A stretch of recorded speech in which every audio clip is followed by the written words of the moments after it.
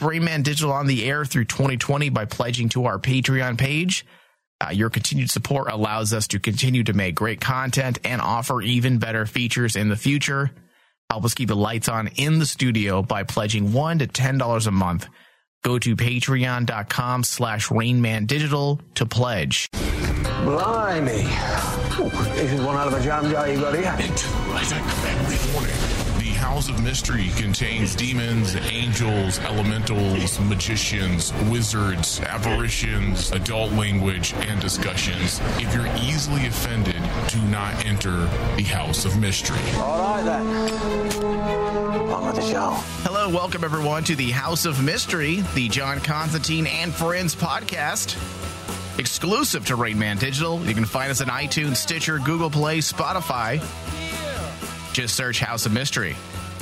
I'm in the House of Mystery, naked today. We're all in quarantine, so hashtag stay home. But why do you have to be naked? Well, when I'm at home, that's just the default mode. Oh. Yeah. And because I can't leave anywhere, I'm like, why even get dressed at this point? You know, I haven't shaved my balls in about 2 or 3 weeks. Oh, I thought you were wearing boxers for a second. Yeah, and the night nurse she's starting to complain, so I better... You got to clean up down there. Yeah. Jesus, I don't know why you're blowing out lately. Check, Mike 1, 2. Is it probably because I have been drinking kombucha and, trying to clean myself up, grow my hair out, maybe get a man bun. Really? Is that the new form of midlife crisis? Would you be surprised?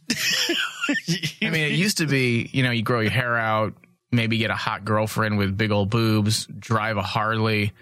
Now it's what? Get a man bun, drink some green juice, and do some yoga. Yoga's a big thing. Become bisexual. Yeah, that's the new thing now. That's the new midlife crisis maneuver. Yeah, it doesn't sound so bad. I mean, if you're bisexual and you have, hotness cheaper around you, then why not? It sounds cheaper. What'd you say? It sounds cheaper. I mean, think about it. You have to buy the really expensive car, spend money on a really expensive girlfriend. That's true. Yeah, you can save a few bucks by sleeping on compost beds and drinking green juice. And it's good for the environment. That's true. Yeah. All right. So we're going to be talking about John Constantine, Hellblazer #5, Scrubbing Up Part 2, written by Simon Spurrier, art by Matthias Bergara, and cover by John Paul Leone. The continuation story that kind of focuses on the hipster douche Tommy Willowtree, as we were alluding to. This issue was filled with clever quips and funny moments, but we were also dealing with the bigger story. In fact, we got a lot in the way of story, more than I had even expected due to this Willowtree story arc. Part of me had thought this was going to be like a little bit of a filler story, which we do get those from time to time. And because of the way they started in Scrubbing Up Part 1, I was like, okay, this is just going to be kind of a fun little break from the bigger story. But it turns out this ends up being a very big part of the bigger story. Did you see that coming? No, I did not, especially when we get to that ending. And basically, I thought they were going to step away from the bigger story that we got introduced to since the very beginning. But actually realizing everything in that this two-parter dealt with still ties into John becoming a better person. Right. Quote, unquote. Yeah. that makes it was a really great turn. And I did not expect it at all. I was just thinking we'd still get like a goofy story about him and Tommy's adventures. Tommy would become his pseudo sidekick of some sort. And in a way he did. By the end, Tommy became kind of like a sidekick to him. But in a lot of ways, everything else that the story dealt with was all about John dealing with the fact that everything he knows in the past is pretty much been thrown in the trash, and he has to start from bottom up, build himself up into what we think or what old man Constantine wants him to become, a better version of himself. Yeah. And, you make it sound so nice. Because I was struggling a bit with just how asinine Willow Tree is. Not in this issue. Maybe the first couple pages. Well, unfortunately, I think that's the whole point. Absolutely, especially now. And you had said that in the last issue. And I knew, Spurrier wasn't going to make this character and make him out to be such a jackass. And he's for no reason. I mean, there's a point to all of this. And, he borders on being dull. I mean, can someone really be this clueless? And yes, they can. He's naive. I think he's a little more than naive. He comes off as a bit of a stooge. How can you not? And I know at the end he says, listen, I know I'm not dumb. I know you don't like me. I'm like, but dude, you are so stupid. Yeah. If you think about it too, I mean, the way that Tommy got introduced to magic, essentially he got played by certain characters that I was really surprised they brought back and kind of explained how Tommy got his magic. And while to Tommy it felt so grandiose and fantastic and epic, in actuality he got played. He absolutely just got played by people that are in the Constantine, in the Hellblazer universe. And for me, it all came together. I mean, Tommy is this symbol of naivete that does not belong in a Hellblazer comic. And this is what happens when those characters are introduced to a Hellblazer comic. That's why it's one of those reasons why I can't see characters like Superman showing up in Hellblazer. Why? Because there's a certain innocence, naivete to those characters that they're going to get used and punished in this type of world that is Constantine. But it goes into line where Clarice mentioned to John is like, hey, listen, we all know everyone that enters your life gets fucked one way or another. So yeah. So this is on John. Yeah, even when he's missing. Because Willow Tree, said he had one of his nuts bit off by a gremlin. I mean, the poor guy was doing God's work. He was doing what he thought was God's work. Yeah, and he got his balls bit off. Hey, man, but duty's duty, right? Dude, that guy is such an asshole. Sexual organ. Is that what you said? Sexual organ energy? Energy. That none of it was used up, so. I kind of hope he dies. As long as the death means something, it pushes the story forward. Because I was actually celebrating when he got nailed to the counter. I was like, good. And the most messed up part is coming to realize that the person that nailed him and basically tortured him, essentially, is Old Man Constantine. Yeah, and we'll get to that in a minute. But yeah, you bring up tons of good stuff. Because despite what might have seemed like a distraction with this Willow Tree character, it all ended up tying into the bigger story. Potentially why Constantine was saved and brought back to this time in the first place. Which Constantine was able to put it together once he got his head straight and he quit trying to compete with douche Willow Tree. Yes. So through John, we find out that someone within the local occult community had basically propped up Tommy with this grandiose story so that they can escape, leaving a novice to fend off potential evil within London, which, as we know, it ends up being Sackville. Also, it was a way to bait Constantine to return from wherever he had gone. Again, to everyone else, he just disappeared. Yes. No one really knew where he had went. And knowing he'd not want Tommy to get all the kudos for saving everyone, that's why he was used as bait as well. And that's kind of what got him kicked into gear. Because Sackville was like, listen, I know you better than just to assume that an innocent life would motivate you. They'll know, but even more so if he is to defeat this evil and you don't. And then suddenly you just see that one panel where it's almost like an oh shit face. Like, you're right. Yeah, because there is one way to strike at Constantine. It's his ego. And I don't think it's not that he doesn't care about that one human life, but listen, he struggles with that ego. Oh yeah. So it was a fun little moment. So the people involved in this masquerade are Clarice Sackville and Ken Ondate. Ondate. Is that how you say his name? And she referred to him as Map, which is his name. And both of them are classic Hellblazer characters. Yeah. And I was like really surprised that the way they introduced them, but also kind of writ off one of them, really get kind of like, it seems odd, but the more I thought about it, and then when I read it a second time, it ties so much into like, hey, John's been gone for so long, this is what he missed. And in a lot of ways, the whole world blames Constantine.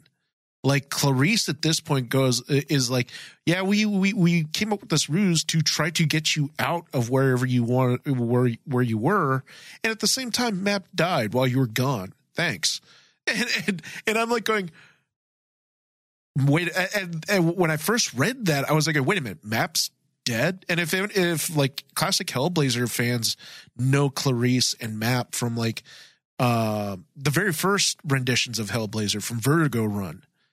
And I believe 1999, I believe. And we'll get into their background in a moment. Yeah. And Map was one of the characters that John really called for help a couple times. Yeah. They were well-known former allies of Constantine. Yeah.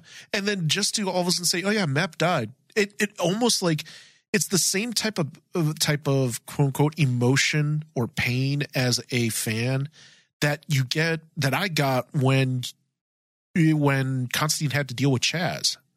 It's like, wow, shit. All of his friends and all the people that did believe in him, they're all gone. And it's all. And the messed up part that I find about this whole thing with Clarice makes it sound like it's Constantine's fault. But the more I think about it, I'm like going, how is this John's fault? I didn't get that she thought that it was his fault. I feel like she's putting it all on him in the sense that, hey, we left, you take care of it. Because they're afraid. And the idea that something really big was happening, something that terrified Sackville enough to essentially abandon her home and any responsibility she may have within the occult community. And she fled to the United States. And then she mentioned then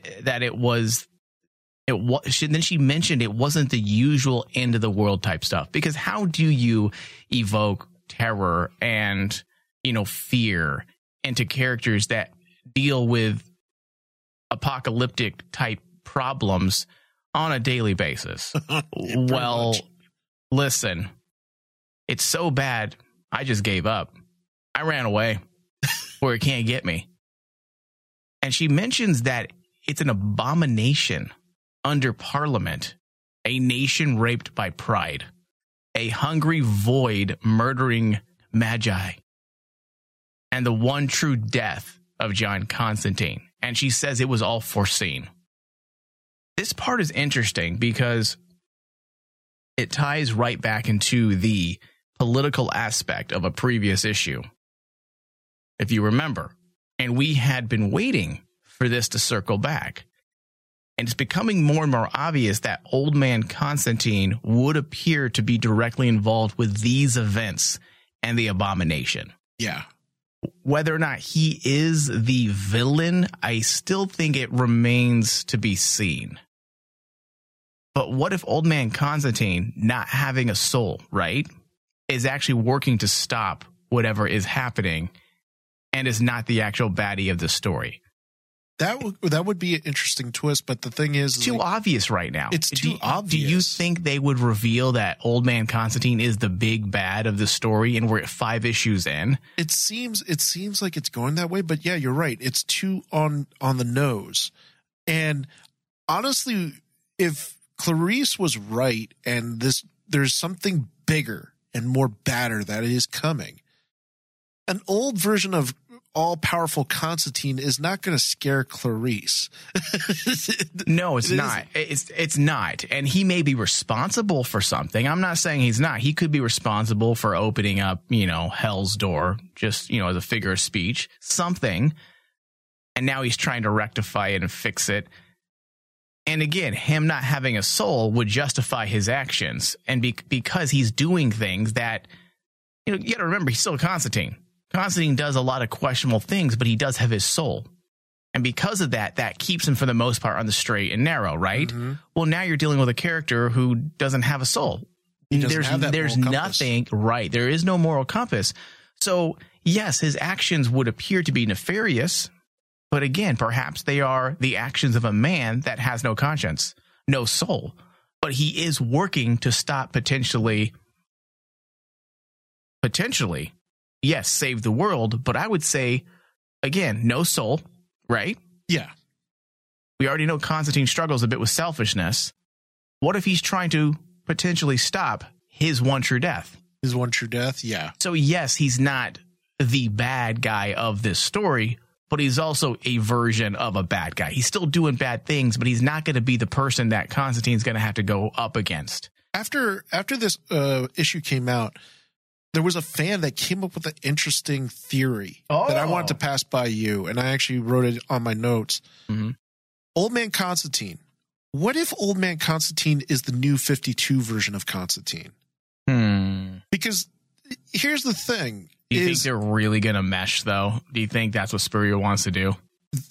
Well, think about like they brought up in his thoughts and in his blog, he brought up the fact that in the very first issue, Constantine brings up the fact, has there been many versions of me?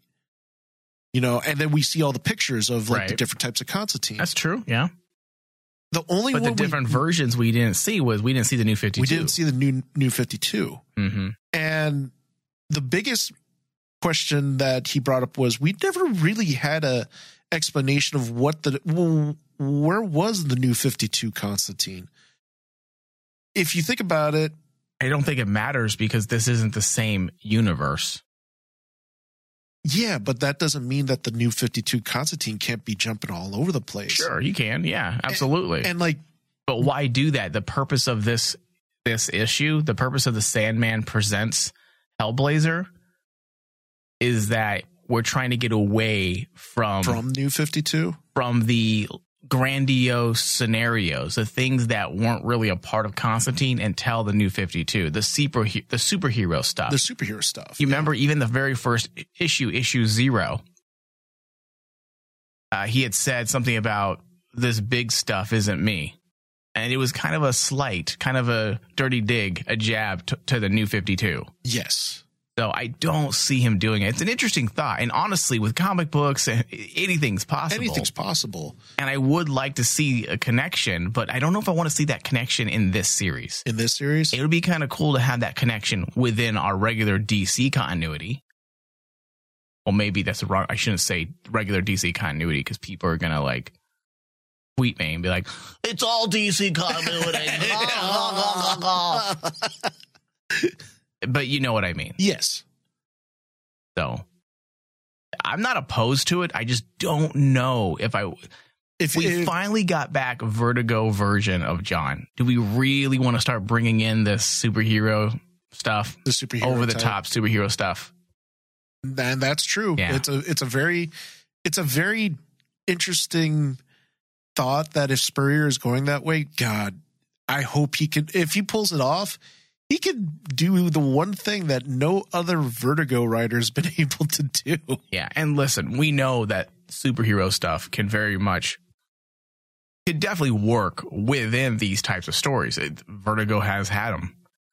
But I think because they're starting this new series and they promoted it, various different press releases was, hey, we're kind of bringing it back to small scale.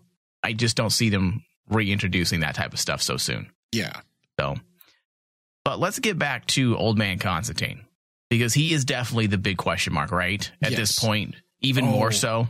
Especially when you get to that ending and you're like going, what the hell was that all about? Right. So again, remembering that Old Man Constantine brought Constantine, this version of Constantine through time, going right back to soulless decisions. Old Man Constantine's actions that we have been privy to so far seem to be more about motivating Constantine into action.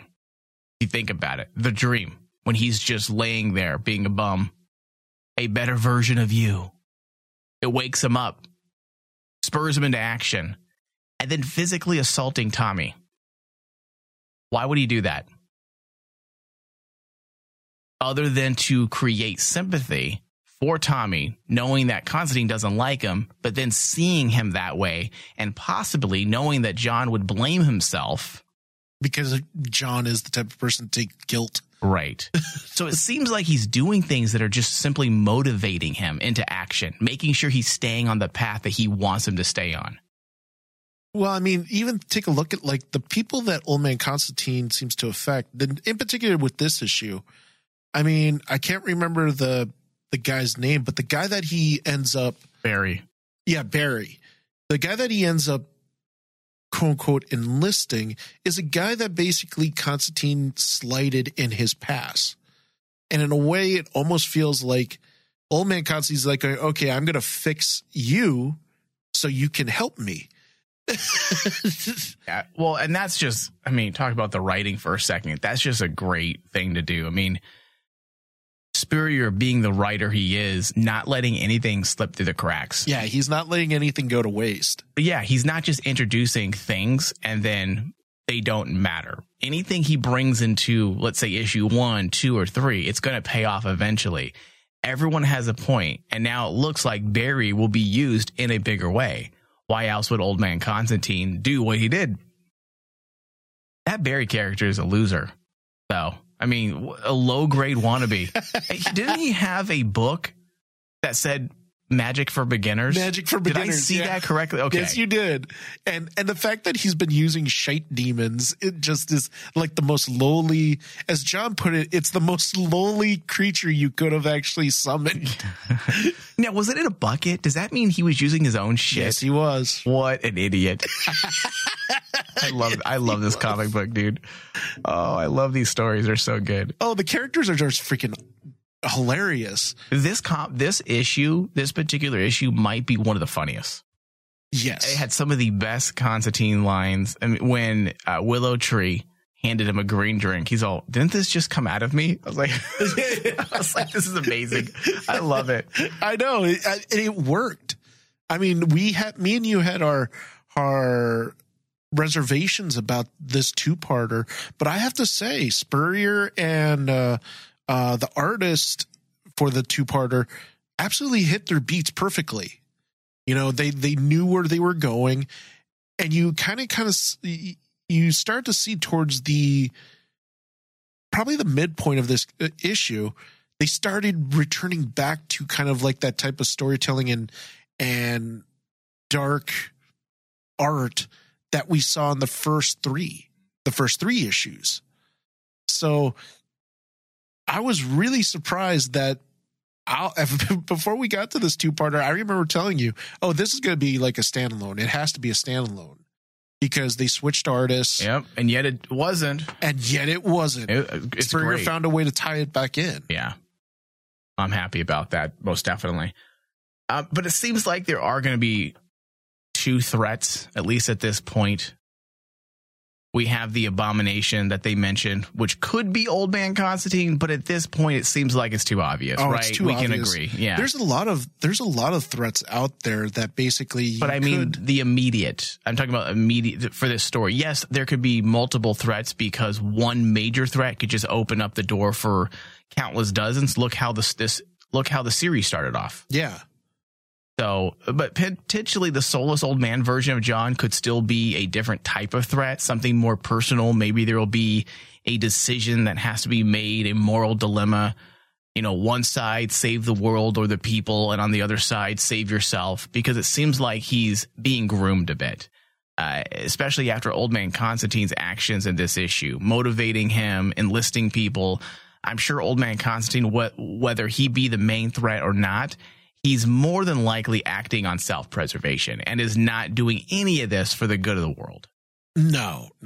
He's absolutely out for himself. Yeah, you have that feeling that, no, he's not out for the good of the world. He's out for himself. Yeah, I'm not I'm not trying to say he is going to be good. I'm just saying he might not be the bad guy. I'm curious to know if, because we started off this with the whole point where Constantine was dying at the hands of Tim. Mm-hmm. I wonder if it's Tim, because in all of the Sandman universe and all of Vertigo, Tim's the one that basically everyone says, oh no, he's the one that goes evil. Well, I'm not up to date on the Books of Magic series that's running in parallel with this series. Is there a chance that he is going dark side? Do you think are they working towards that story again? I think so. I mean, especially in Books of Magic 14, the one that we were going to cover, right, where Constantine jumps over, you still get a sense that no one trusts Tim. And the whole series of Books of Magic's about Timothy Hunter as growing up. And everyone under the sun goes into the thinking that now Timothy Hunter is going to turn evil. We all know this. It's just a question of, should we stop him? That's been or a can story. we change him? That's been a story for so long. You know, I think that it's been going on for how many years since? Thinking about it now, I mean, that could potentially scare Clarice. Maybe that's what she's talking about. You're not wrong. And I actually agree with you. It could potentially be Tim. Maybe even he's not aware of what he's doing. Maybe he's doing something. Maybe his actions creates a byproduct of, I don't know, like a tulpa, or I'm not saying a tulpa, but let's just say, that sounds horrible, but let's just say whatever he is doing could be unintentional. So it'll be interesting to see how it all unfolds, because you are right. I mean, Spurrier, I don't think he just put a bunch of random Constantine stories together, threw it in a hat, and said, you know what, I'm gonna pull this one out. And then coincidentally, it was the moment John Constantine died during the Books of Magic run, the 4-part series. There has to be a very specific reason. Yes, it was a nice little spot to kind of say, hey, you know what, we're gonna take that moment and connect it. Yeah, it works thematically, but from a story perspective, there's got to be a reason why, out of all the Constantine stories, why did he choose that one? Yeah, you are right. It could very well be connected to Tim Hunter. And I mean, that's why I said there's so many other threats. They're viable threats than Old Man Constantine, because I believe you're right. Old Man Constantine is too on the nose, and Old Man Constantine seems just to be out for himself. He's not out to destroy things. He wants to win this game, you know? He doesn't want to destroy the game. He wants to win the game. So is he a threat? Yes, but is he the big bad? I don't think that's the thing that's scaring Clarice.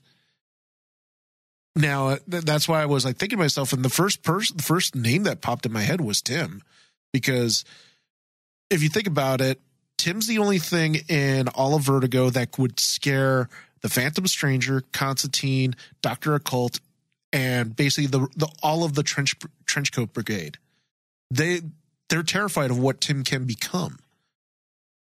If that's not like a big threat, I don't know what is. I wasn't up to date on the mid 2000s run of Books of Magic. A little behind. It's on my reading list. It's just so much to catch up on. Was it mid 2000s or late 90s? I can't remember. Remember we were talking about it the other day about covering them? Because Books of Magic is kind of like one of those reads where it gets underlooked because people automatically look at it and says, overlooked. And basically people say, oh, it's just DC's attempt at Harry Potter. Oh, please. And it's like, no, it's so much more than that. Yeah, maybe we should look into those. And I know we have a Books of Magic conversation or discussion planned in the near future. Maybe we can just throw all those on there. And that gives me an excuse to just sit down and read, especially during this quarantine. You're stuck actually having to read something. Yeah. So Spurrier is definitely sticking to his guns. And you had mentioned this at the beginning of the show. Keeping Constantine relatively isolated, even though we saw a familiar face this week, Sackville, Spurrier ensured that they were removed. Like Map being killed and Sackville living in the U.S. Yep. And I do agree with this maneuver because it was one of the elements that I loved about the concept for the new Hellblazer title. And even though I was gleeful a bit, I was a little like, oh, Sackville. Yes. Part of me was also like, no, because I like this new concept. I like that we're stripping away all of his comforts. Yes. And we're getting back to the basics. A man alone. One man against the world, essentially. I love it. I love that setup. And I feel like it's too soon to start introducing new faces. But if we see them, or old faces, if we see them like we did in this issue, and it's sparing and is used sparingly, that's fine. But I think we need to wait until like issue 24, 25, before we start bringing back those ongoing faces, those old familiar faces. Familiar faces. And listen, the fan in me is like, no, give me them. Give me them. I need them. But the critic in me who reviews and dissects things, I'm like, well, this is one of the strengths with this new series, is that he is alone and he's forced to make new friends, new bonds.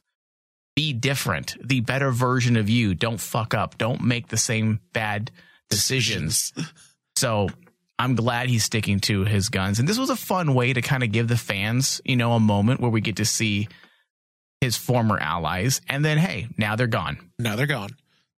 He can't call on them anymore. He can't basically come up with the Rolodex. The Rolodex, yeah. So that 90s reference, a Rolodex. I'm sure the kids are like, oh, what's a Rolodex?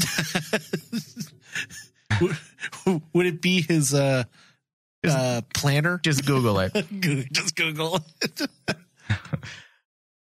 So let's talk a little bit about Clarice Sackville for those new readers out there, because I'm sure there are many out there that could be listening to this broadcast. She originally had her debut, her first appearance was in Hellblazer issue 134 back in 1999. So I was right. And her last appearance within the regular Hellblazer Vertigo timeline or continuity, whatever you want to call it, was issue 247 in 2008. Now, those new 52 fans out there also might be familiar with her because she was introduced in the 2016 The Hellblazer title that was part of DC Rebirth. And she was, she guest starred in Hellblazer number 2 in 2016 for one issue.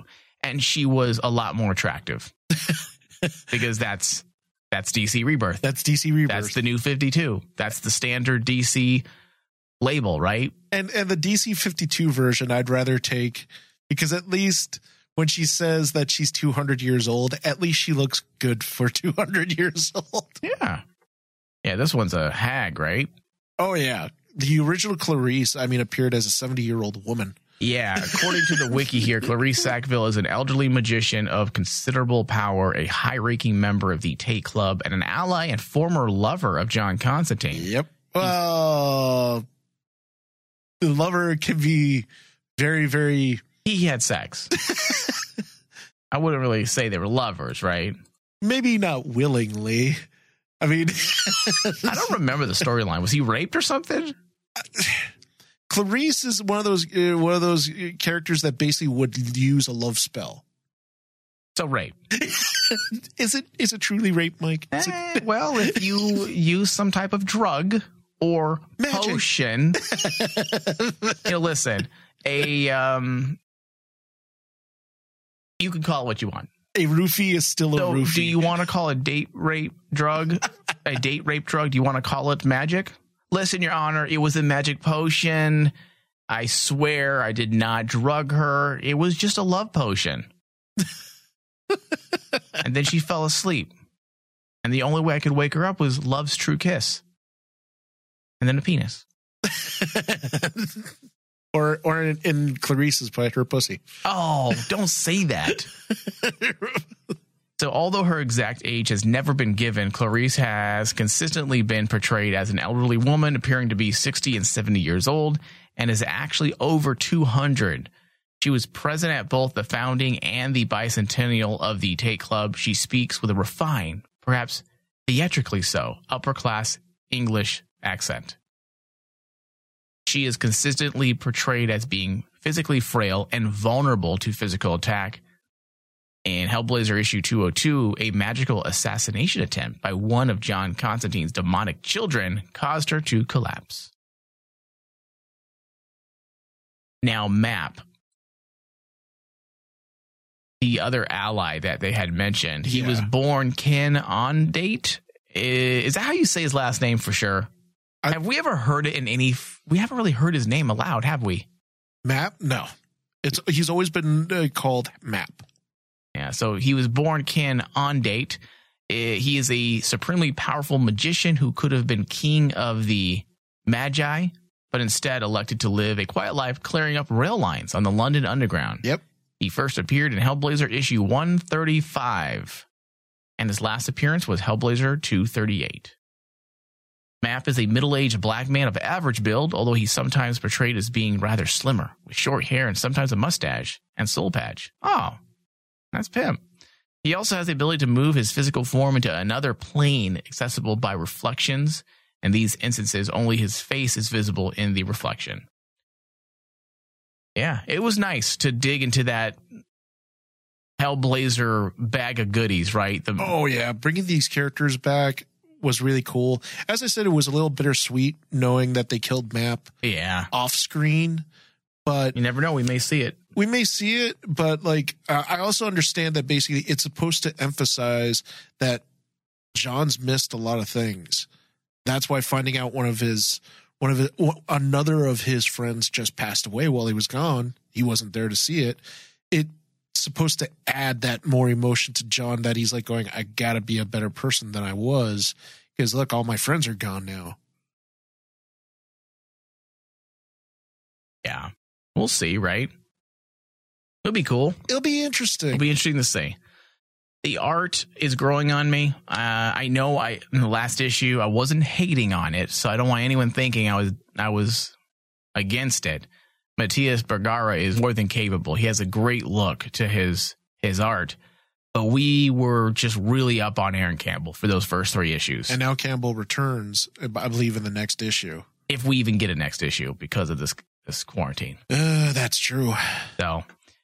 So Bergara definitely did a great job. It's growing on me. I think my favorite page in the entire issue was page 9. And it was when Constantine finally got his head out of his ass and he dispatched the shit gnome. The shit gnome. And that page was just so well crafted. You saw him sending the gnome down into the ground. Did he send him to hell? Is that what he did? Yeah. Okay, that's what I had thought. And you see, it's almost like a puzzle, like a jagged puzzle that opens up in the ground, and then you see the reflection of the shit gnome going into the ground and Constantine just walking away. Right. It's a really creative panel. I stared at that panel for a good, 5 minutes, because there's a lot going on in there. I don't know if the artist was trying to say something as well. I don't really want to spend time here or bore people to death, but it seemed like there was also a message within the art as well. It was really cool. So, it was really cool because that moment, suddenly John is himself again. He's showing his prowess.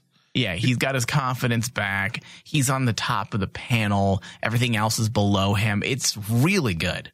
I think, my favorite panel is toward the end when he bestows the magical blessing onto Tommy and basically tells him, instead of telling the honest to God truth, Constantine basically just feeds into the lie and basically just tells Tommy, no, you deserve this blessing, God be praised and everything else. And he's standing there with this.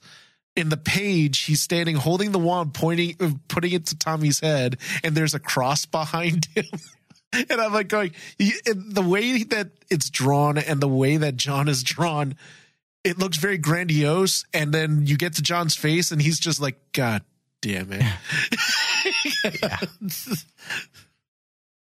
It's good. It's good. So overall, Simon Spurrier continues to impress me. He can write the hell out of an issue, and it's amazing what can come out of just one issue.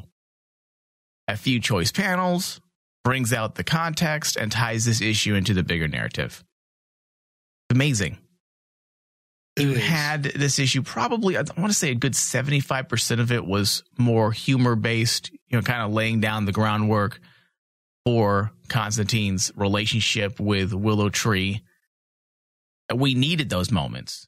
But then just those 3 or 4 pages with Sackville just brings everything together.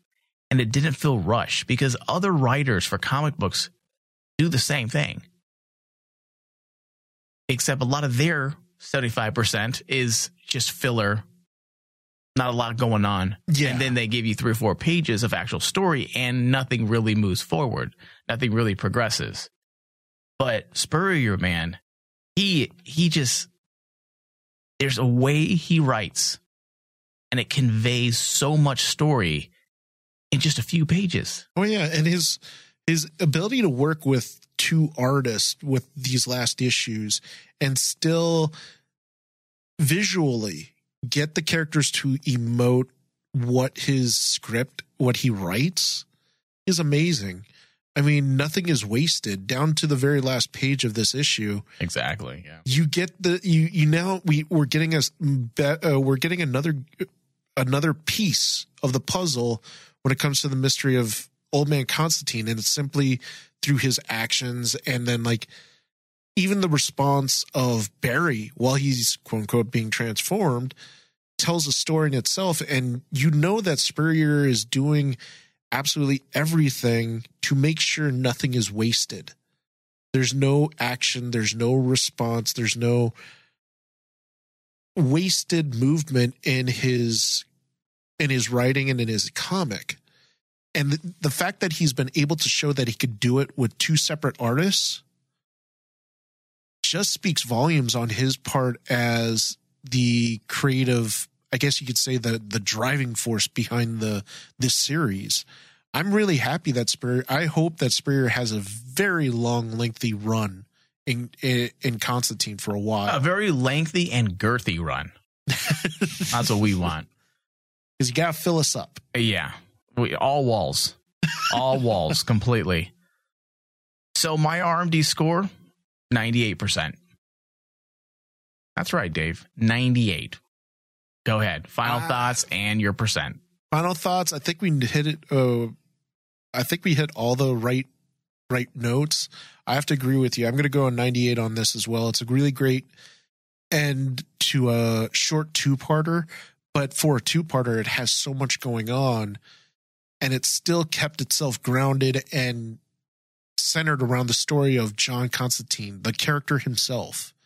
Because since issue 0, the whole story of John becoming a better person is such an intriguing story, because essentially what Spurrier has to do is show that the Constantine that we know is a broken person. We're now trying to build a better version of him.